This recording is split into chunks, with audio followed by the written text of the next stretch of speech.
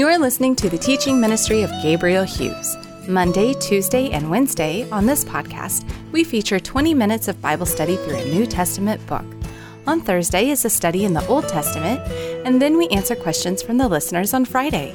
Each Sunday, we are pleased to share our sermon series. Here's Pastor Gabe. Well, good morning. If you will open, please, to 2 Peter chapter 3. We've got this Sunday, the next, and the week after that to finish up 2 Peter, and then we will begin in 1 Thessalonians. So 2 Peter chapter 3, I'm going to begin by reading from verse 1. We'll go through verse 13, and I think only getting through about verse 8 this morning as far as we'll get in our lesson. But let's start here in 2 Peter chapter 3 in verse 1. This is now, beloved, the second letter I am writing to you, in which I am stirring up your sincere mind by way of reminder, that you should remember the words spoken beforehand by the holy prophets and the commandment of the Lord and Savior spoken by your apostles. Knowing this, first of all, that in the last days mockers will come with their mocking, following after their own lusts, and saying, where is the promise of his coming? For since the fathers fell asleep, all continues just as it was from the beginning of creation. For when they maintain this, it escapes their notice that by the word of God the heavens existed long ago, and the earth was formed out of water and by water, through which the world at that time was destroyed, being deluged with water. But by his word, the present heavens and earth are being reserved for fire, being kept for the day of judgment and destruction of ungodly men.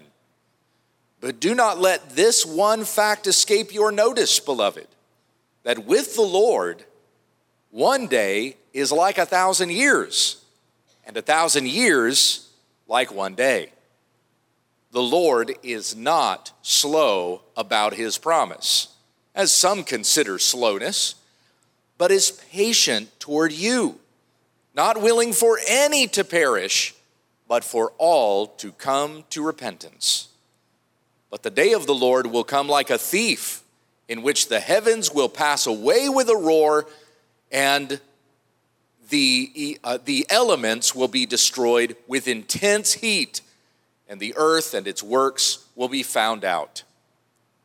Since all these things are to be destroyed in this way, what sort of people ought you to be in holy conduct and godliness, looking for and hastening the coming of the day of God, because of which the heavens burning will be destroyed, and the elements will melt with intense heat? But according to his promise, we are looking for new heavens and a new earth, in which righteousness dwells. Let us pray. Heavenly Father, as we come to this word today, what a wonderful joy and promise that we've received in just these 13 verses. As we look around us and see the chaos that is happening in our world, the uncertainty of tomorrow, not knowing whether the next breath we take will be our last. And yet we have this beautiful promise that is given here. We're looking for a new heaven and a new earth in which righteousness dwells, in which all the evil and trouble and tribulation of this world will be gone, will be done, and we will dwell forever with God in your perfect holiness and righteousness. I believe it stirs in us all the more those words of John at the end of Revelation. Come quickly, Lord Jesus. Maranatha. And may that be our prayer every day. Looking not for peace and tranquility in this world to be our hope, but our blessed hope is Jesus Christ and the promise of your eternal kingdom. It's in these things, as we explore this further in your scriptures today, we ask for clarity and guidance in Jesus' name. And all God's people said, amen. So we look here at the start of chapter 3. This is now, beloved, the second letter I am writing to you, in which I am stirring up your sincere mind by way of reminder. This is the sequel, Peter is saying, to the previous letter that Pastor Tom had taken you through, and that was 1 Peter. This is the second time also that Peter has said this, because he mentioned in chapter 1 the need to have to repeat these things to the people of God again, so that they're reminded of them, so that they know the good word of these promises and the instruction that's been given us by Christ, that we would continue to be fruitful in these days. While we're waiting for the revealing of our blessed hope, our Lord and Savior, Jesus Christ, may we continue, even in these days, to be fruitful and good servants of our Savior. As I've been working on the curriculum for 1 Thessalonians, which is where we're going next, and it's not just this class, but many of the other Sunday school classes are doing it as well. I believe Gary Camp just finished up 1 Corinthians, and he's going to be doing 1 Thessalonians as well. So a lot of our classes are doing this together. As I've been working that curriculum out, there were among the Thessalonians, this comes out more in 2 Thessalonians than 1 Thessalonians, but there was among the Thessalonians a certain laziness. We're not really told exactly why there was a laziness that existed among the Thessalonians, but many of them were not working. They weren't doing anything. And so Paul had to encourage them. You see it in 1 Thessalonians. We gave you an example to work. We did not take anyone's bread. We could have made you provide for us, because that's how you should be about supporting the apostles or supporting whatever preacher would come to you. Provide for his living, provide for his way of life. We could have expected that from you, but instead what we chose to do was not take anyone's bread. We decided to work so we could provide for you an example of somebody who's supposed to work. You get to 2 Thessalonians and it becomes an even sharper rebuke there. Paul says, if there's anyone among you that's not willing to work, he doesn't even get to eat. Discipline such a person and have nothing to do with him, so that he would fear God and know to do his labor. So we're not told exactly why the Thessalonians weren't working, whether it's like a spirit of laziness, whether the city was so well-to-do that some people just thought, hey, we're a productive, luxurious city. We're doing well as Thessalonians. Why work? Why do I need to do anything? So there were some who were preying off of the charity of the wealthy, and they weren't working at all. We don't see that happening in our culture today, right? But there is some speculation. I read from a couple of scholars that thought maybe even some in the church in Thessalonica weren't working because they were anticipating the day of the Lord. He's coming back any day now. Why do I gotta work? If Jesus could come back tomorrow, so I'm just going to sit back and relax and wait for Jesus to arrive. And Paul has to rebuke the Thessalonians and say no. Now the letters, 1st and 2nd Thessalonians, are not rebuking letters, not in the spirit that we see like Galatians and 1st and 2nd Corinthians. But there's still a rebuke there. Of those among you who are not working, let them not eat. There's still work that we need to be doing. Paul urges this of the Thessalonians. Peter is urging this of his hearers here. We need to be working. If we're not working, we'll prove to be unfruitful. Go back with me, if you will, to 1 Peter. Let's go to 2 Peter chapter 1. Don't go all the way back to 1 Peter. Just a couple of chapters to 2 Peter chapter 1. So remember where Peter gave this instruction about showing or proving, affirming your election and calling in Christ. This is in 2 Peter chapter 1, beginning in verse 5. Did I get all my numbers right that time? 2 Peter chapter 1, verse 5. Now for this very reason also, applying all diligence in your faith, supply moral excellence. And in your moral excellence, knowledge. And in your knowledge, self-control. And in your self-control, perseverance. And in your perseverance, godliness. And in your godliness, brotherly kindness. And in your brotherly kindness, love. For if these things are yours, You exhibit, you show these qualities, and they are increasing. You're growing in them as well. They render you neither useless nor unfruitful in the full knowledge of our Lord Jesus Christ. So what kind of work should we be doing? What will that be looking like? And there's the list right there.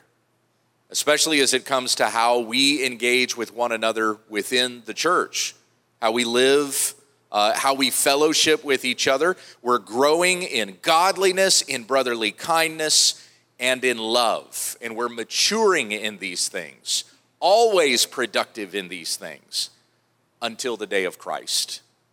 Labor in them, and they affirm your calling and election and render you neither useless nor unfruitful in the full knowledge of our Lord and Savior Jesus Christ.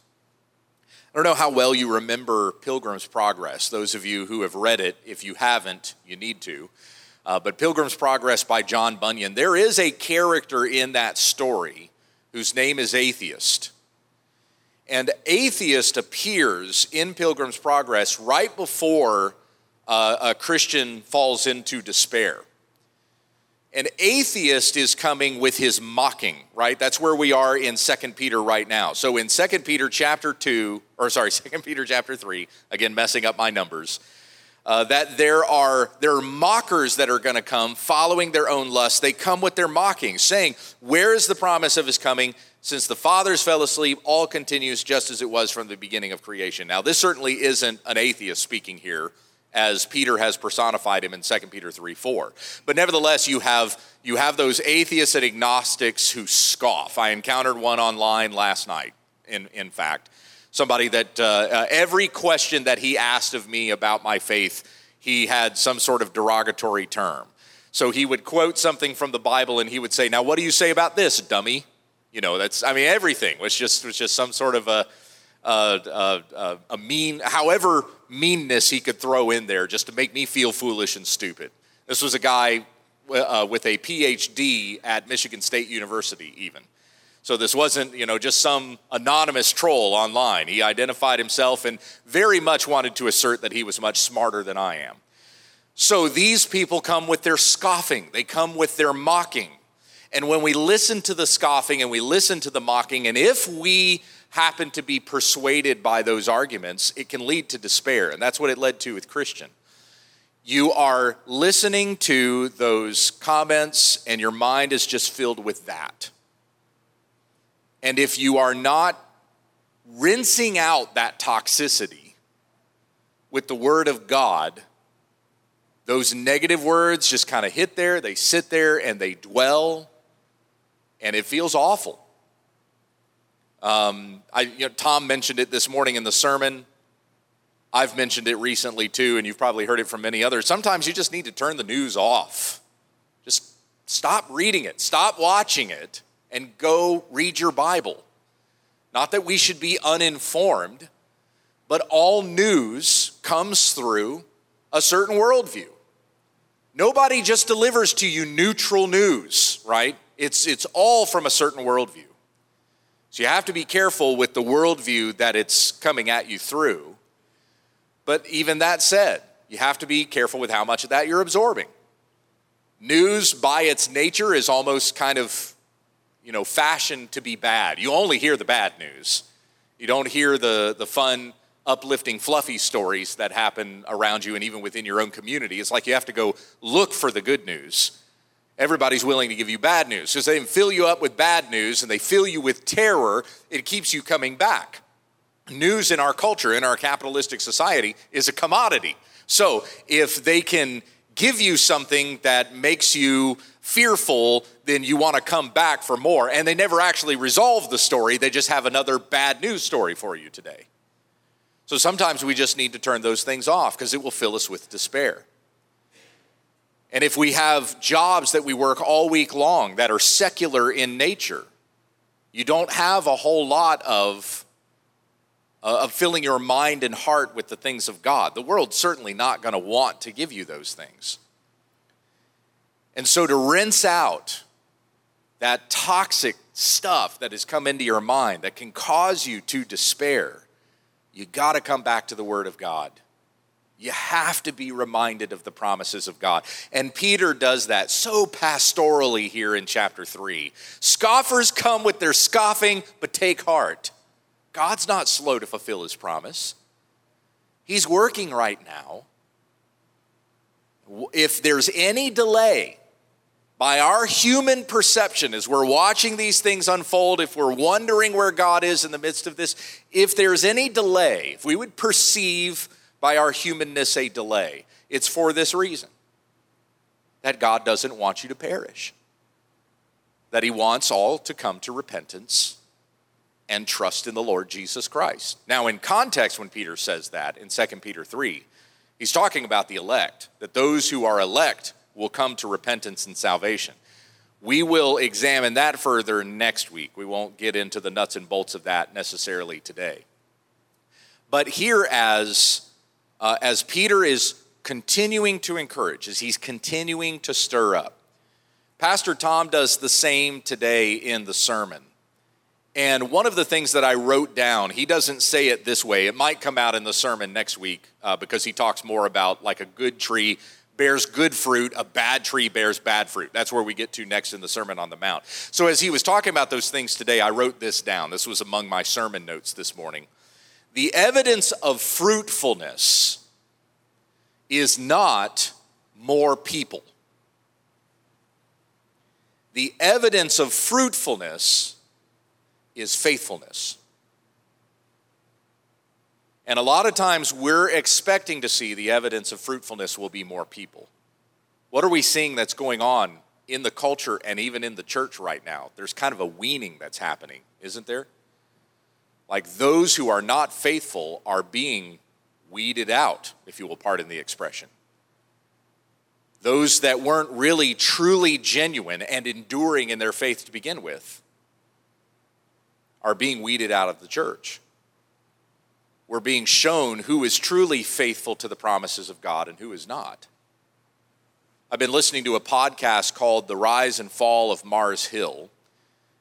It's about Mars Hill Church and the increasing fame that Mark Driscoll experienced throughout the 2000s and early 2010s. And then just suddenly it was all gone, just immediately. He resigned, the church fell apart, Mars Hill fell, hence why the podcast is called The Rise and Fall of Mars Hill. Now, when the podcast began, it was rather interesting, and I was intrigued by it at first. The most recent episode that broke this week was ridiculous, so I don't really recommend. It it doesn't sustain itself all the way through the podcast. It works for the first few episodes, but then just kind of plummets after that. So unfortunately, it's not one that I can recommend. But one thing that Mike Cosper, who's the host of the program, one of the things that he kind of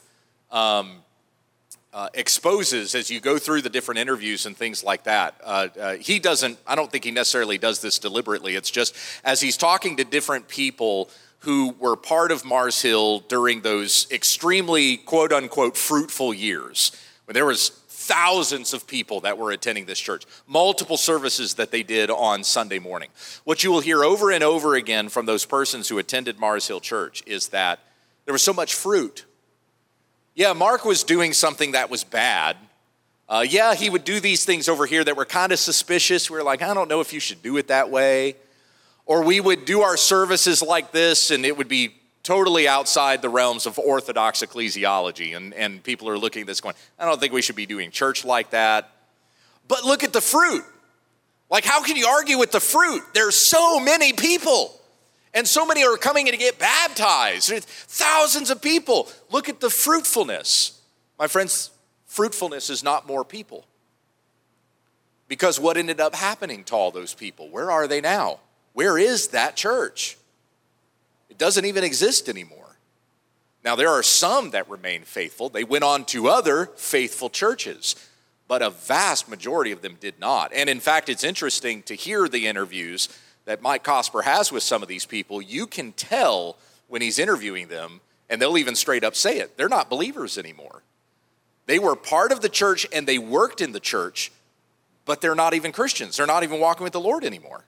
And they'll talk about those days when I was at Mars Hill. Yeah, it was silly, and we were doing this, that, and the other. We all thought it was great at the time, but now I look back on it, and I kind of regret it, So more people does not equal fruitfulness. The evidence of fruitfulness is faithfulness. And Peter seems to allude here in 2 Peter chapter 3 to helping the church understand the majority of our experience as Christians in this world is going to be the world mocking us. That's generally how this is going to go. Peter says, this is the second letter that I've written to you, and I'm writing to you for your benefit, to stir up your sincere mind by way of reminder. I'm reminding you. Reminding you of what? Of Christ. Of the coming of Christ.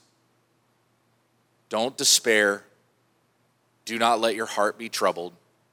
I was reminded so much this week, watching the news, watching statistics and different things over various different subjects, hearing reports that would come into the church that Barry had died, that someone else had passed away, someone else had gotten sick, was quarantining at home, all these different things. It was bombarding us all week long, and it was a week full of meetings on top of that. I had a lot of meetings this past week. And yet I was reminded of these words of Jesus saying to his disciples, in this world you will have tribulation. You will have trouble. Now understand, when Jesus says that, that's a promise, okay? Not a very uplifting promise, but it is a promise. In this world, you will go through tribulation. But then you have the next promise. But take heart. Jesus says, for I have overcome the world. Now for us as Christians, that's good news. For those who are not believers, that's actually quite bad news. Because they're part of the world Jesus has overcome. And destruction is coming upon them if they do not repent. We need to know that for a couple of reasons. First of all, so that we would not go the way of the world and then also come into judgment. That's number one. Number two, so that we would recognize those people around us who are lost, who do not know Christ, are coming into judgment. So that we would share the gospel with them and they would understand, because of my sin, I deserve the wrath of a holy God.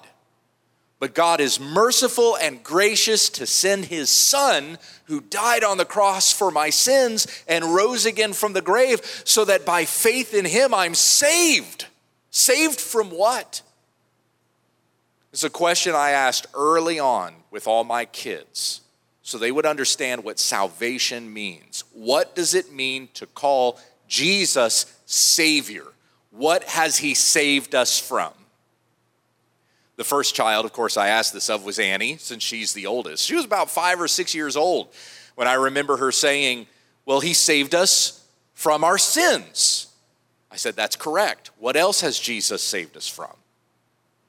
And Annie, who memorized verses faster than any of our kids, if those of you have ever even had a conversation with Annie before, you know how smart she is. She reads more books in a week than I do. She knows her verses, and she knows Romans 6:23, even at the age of 5, and responded, well, the wages of sin is death, so Jesus also saves us from death. So that's correct. He saves us from our sin. He saves us from death. What else does Jesus save us from? And she thought about that, and she couldn't come up with an answer. She said, I can't think of anything else. I said, Jesus saves us from the wrath of God. As I heard Steve Lawson say a number of years ago, God saves us for himself, by himself, from himself. We are called by Christ to be children of God. And by becoming children of God, we're no longer children of wrath, to be destroyed by the judgment of God that is coming against those who do not know God but continue in unrighteousness. As we've been talking in the previous weeks, going through 2 Peter chapter 2. We're saved from our sin. We're saved from death. We're saved from judgment, the very wrath of God itself, when we have faith in Jesus Christ. This is what Jesus saves us from. And again, it's necessary for us to know this, my brethren, so that we don't go the way of the world and so that we preach the gospel to the world, that the world may know Christ and be saved from the judgment that is to come. So Peter stirring up, by way of reminder, here in the churches that have received this letter, 2 Peter chapter 3, verse 2, that you should remember the words spoken beforehand by the holy prophets and the commandment of the Lord and Savior spoken by your apostles. Now, there are some times where prophets and apostles are used to denote those who are teaching in the New Testament church era. For example, Ephesians 4:11. Where it says God gave the prophets and the apostles, the evangelists, the shepherds, and the teachers to prepare the saints for the work of ministry, okay? So their prophets and apostles are talking about in the church age. Those prophets that went out from the apostles speaking the apostolic word. They're not themselves apostles who had seen the risen Christ, appointed by Christ to be apostles, but they speak for the apostles, continuing in that apostolic ministry and even affirming apostleship, that this came from the apostles that were sent out by Christ through the signs and the miracles that they did. In Acts chapter 15, Silas, you remember Silas? He partnered with Paul there for a while in some of the missionary work that they did throughout Achaia. Silas is mentioned there in Acts chapter 15 as a prophet. So he's a prophet that speaks the apostolic ministry that was given by Christ to his apostles. But here in 2 Peter 3:2, I think that the prophets that we're speaking about here is not in the New Testament church context. We're even talking about the Old Testament prophets. They were the ones who spoke of the Christ who was to come. They are the ones who spoke even there in the Old Testament about a king who would reign and bring judgment out on the whole world. We see that in the Old Testament as well as in the New. And so remember the words spoken beforehand by the holy prophets. So we're talking before the present age, the church age in which we live. There was a word that was spoken about the Messiah who comes and fulfills the word of the prophet. But there are even yet things that the prophets spoke about that have not yet come to fulfillment. So the prophets spoke of things fulfilled in Christ. There are other things that the prophets said that have not yet been fulfilled, though those things also will be fulfilled in Christ. And namely, we're talking about judgment. We're talking about the day of Christ, that final judgment that will come upon the whole world. So you have words spoken beforehand by the holy prophets, and remember the commandment of the Lord and Savior spoken by your apostles. So that's present. You have words that were spoken beforehand, came from the prophets. Remember what Peter said previously in chapter 1. This is verses 19 through 21. We have as more sure the prophetic word to which you will do well to pay attention as to a lamp shining in a dark place until the day dawns and the morning star rises in your hearts. Know this first of all, that no prophecy of Scripture comes by one's own interpretation, for no prophecy was ever made by the will of man, but men being moved by the Holy Spirit spoke from God. Right? So Peter has already talked about the prophets, the prophecies that had been made beforehand. He brings that back up again by way of reminder. Remember the words spoken beforehand by the holy prophets and the commandment of the Lord and Savior spoken by your apostles. And he talked about apostleship there also in chapter 1, as Peter being one of those eyewitnesses to the majesty of God that was revealed on that holy mountain when Jesus was transfigured before them, before Peter, James, and John, and they heard the voice of heaven say, "This is my beloved Son, with whom I'm well pleased." Peter talked about that in chapter 1. So he brings back, again, kind of like summarizing everything we've talked about thus far. Chapter 2 was dedicated to the warning against false prophets. He comes back to remember the true prophecies. Remember the true word of God that came from the prophets and came from the apostles. Consider now verse 3. Knowing this, first of all, that in the last days mockers will come with their mocking, following after their own lusts. That's 2 Peter 3:3. Go back to chapter 2, verse 1. 2 Peter 2:1.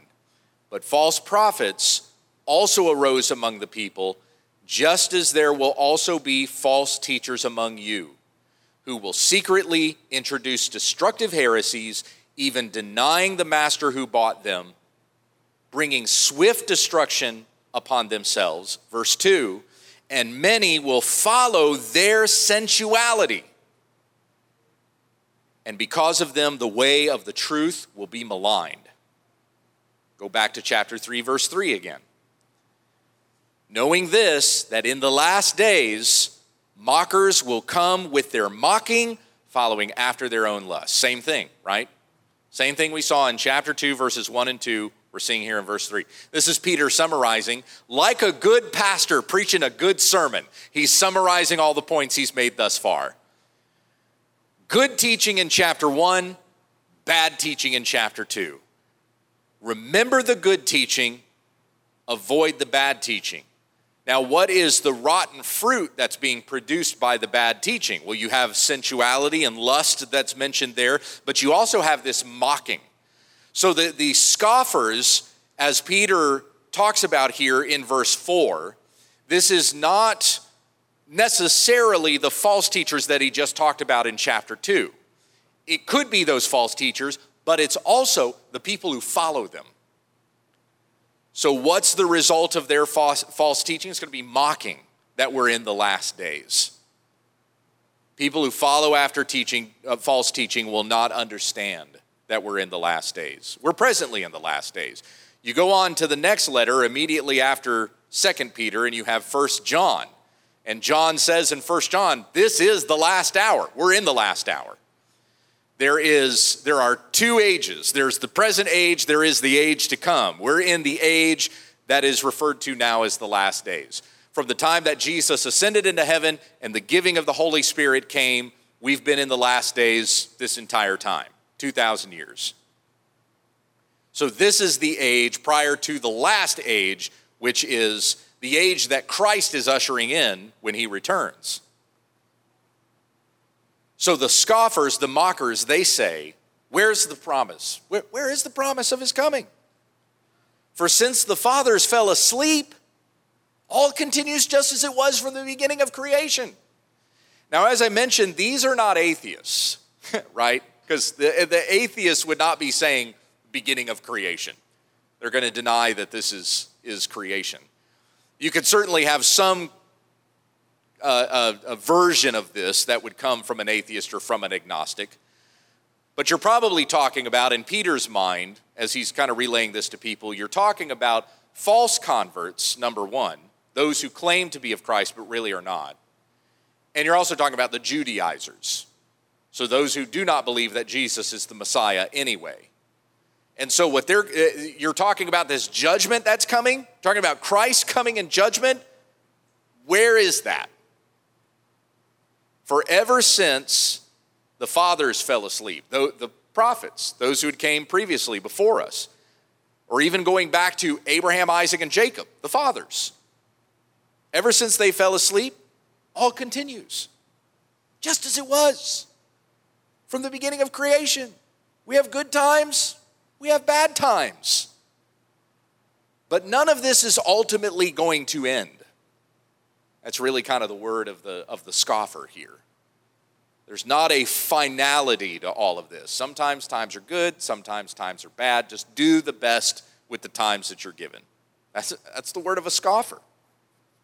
Verse 5, for when they maintain this, it escapes their notice that by the word of God the heavens existed long ago, and the earth was formed out of water and by water, through which the world at that time was destroyed, being deluged with water. But by his word the present heavens and earth are being reserved for fire, being kept for the day of judgment and destruction of ungodly men.